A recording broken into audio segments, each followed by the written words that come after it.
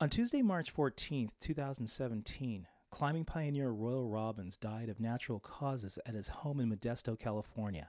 He was 82 years old.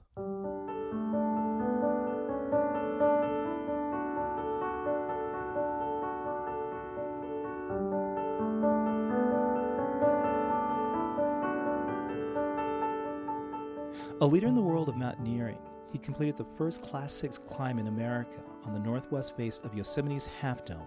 And in 1961, he completed an ascent to the Salathé Wall on El Capitan. In a long career that included the founding of a global sports apparel brand that bears his name, Royal Robbins was a leader in the outdoor industry and a philanthropic supporter of many organizations that encourage environmental conservation and getting youth outside. In 2009, at the Banff Mountain Film and Book Festival in Alberta, Canada, I had the pleasure of meeting Robbins for the first time. He very graciously agreed to an interview on his book, To Be Brave, the first in a series of memoirs that recounted his remarkable life of adventure. In this flashback edition of the podcast, I'm proud to share for the first time this archived conversation with Royal Robbins. I'm James Edward Mills, and you're listening to The Joy Trip Project.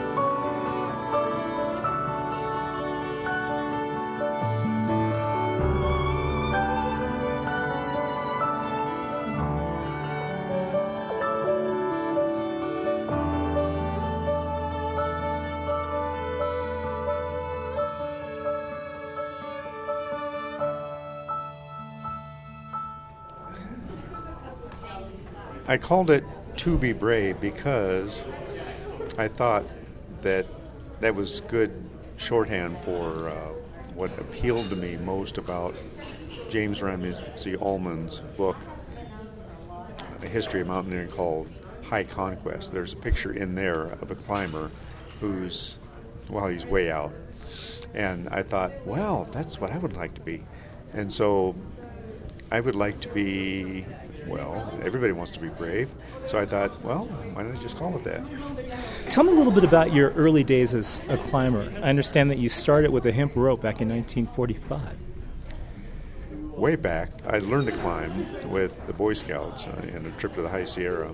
And after that, I climbed on my own for a while, and we used discarded manila hemp ropes, which were not the strongest, but they were at least available, and something that a poverty-stricken kid could afford.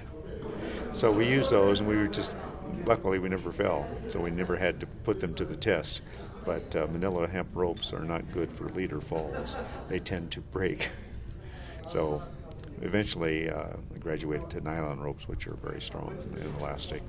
So what was it about climbing at that particular time? Because no one was really doing it back then. What is it that prompted you to take it up as a sport? Well, that's a good question. And I will probably beat around the bush a little bit in answering it.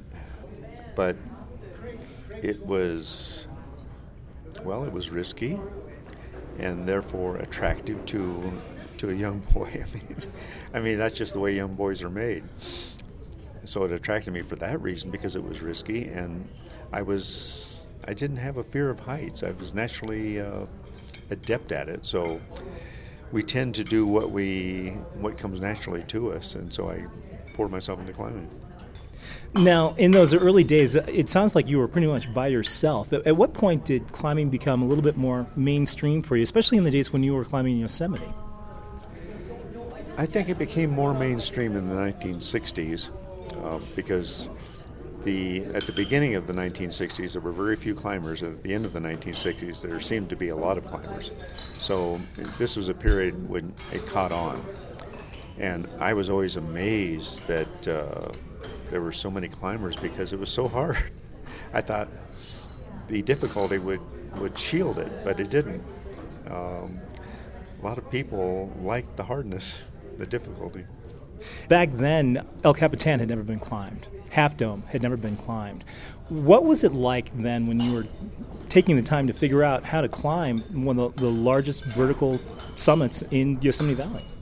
Strictly speaking, Half Dome was climbed in June of 1957, and El Capitan was begun in July of 1957. It was completed, the first ascent, in November of 1958.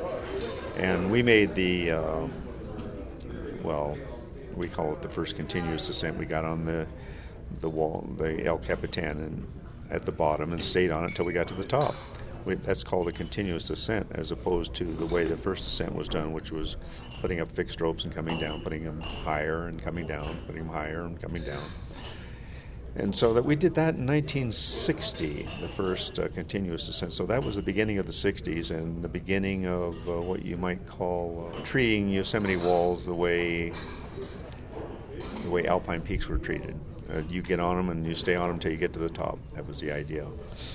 And on that particular ascent, how long were you on the wall? We were on for 7 days. We made the second ascent of El Cap, and the first ascent had taken 45 days, and they had spread it over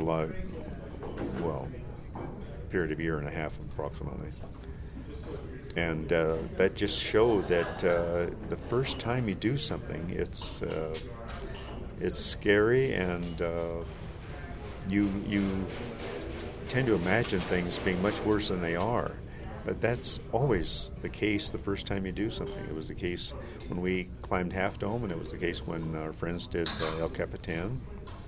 And it's a lot easier to come second and third. A lot easier. Through the intervening years, you became a professional climber. You started a company that bears your name today. What was it like when you were making the transition between a climber as a hobbyist to becoming a professional and ultimately the founder of one of the major brands in the outdoor industry? Well, back in those days, if you made a living and you were a climber, that was unusual. And we looked to England for Chris Bonington, who was the master of that. I mean, this was a guy who climbed full-time, and he wrote books about climbing, and he led expeditions to the Himalaya, and he didn't have to have another job the way most of us did. And I started a climbing school in, I guess it was the late 1960s, and we made some living from that, but at the same time we had our wholesale climbing company, which basically imported and distributed mountain climbing equipment across the United States. That was the beginning. Eventually, with Liz's inventiveness, it turned into a clothing company for travel and outdoors, but it started as a climbing equipment company back in 1968. And through the last almost 50 years now, you've managed to keep that company going, but it seems to me now that you're doing things on behalf of the environment itself. I mean, working towards maintaining wild and scenic places for the benefit of others, in continuing your work promoting climbing. What are you doing now in terms of your retired life, but also in the world of preservation of wild places? Well, what I'm doing now is primarily putting time and energy and some money into causes I believe in, like the Boy Scouts, like the Yosemite Fund, like the Continental Divide Trail Alliance. Choose Outdoors is an organization that I support too. So all of these, when I have time, I give to Rotary International time and money and energy, because I believe in what they are doing, and I've always done what I believed in, so it's just a continuation of the past. How do you think climbing has changed significantly in the time since you first started until today? Has climbing changed?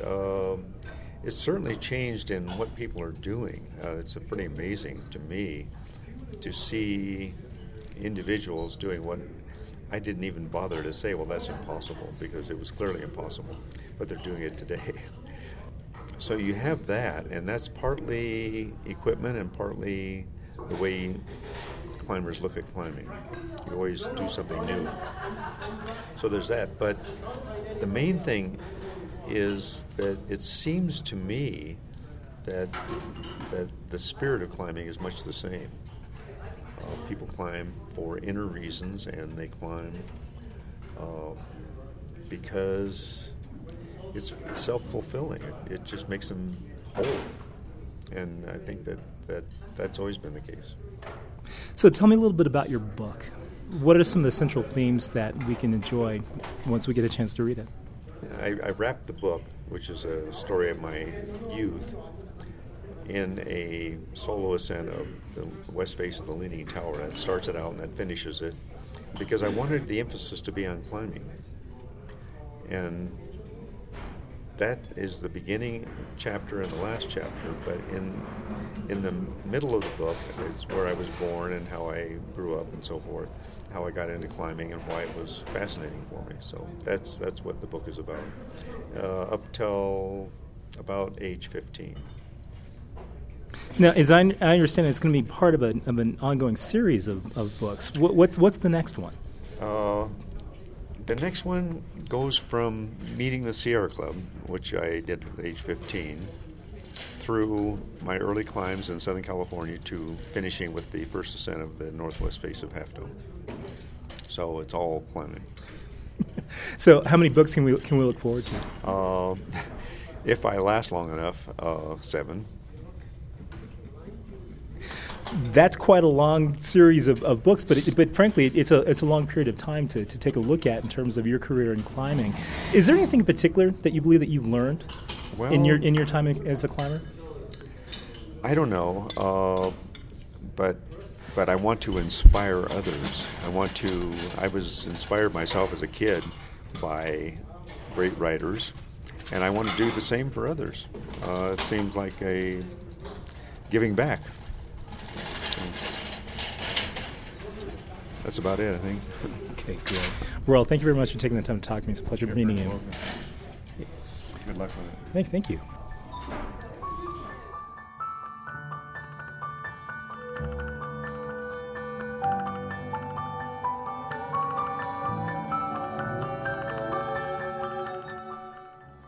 Before his death, Royal Robbins completed 3 volumes of his memoir called My Life.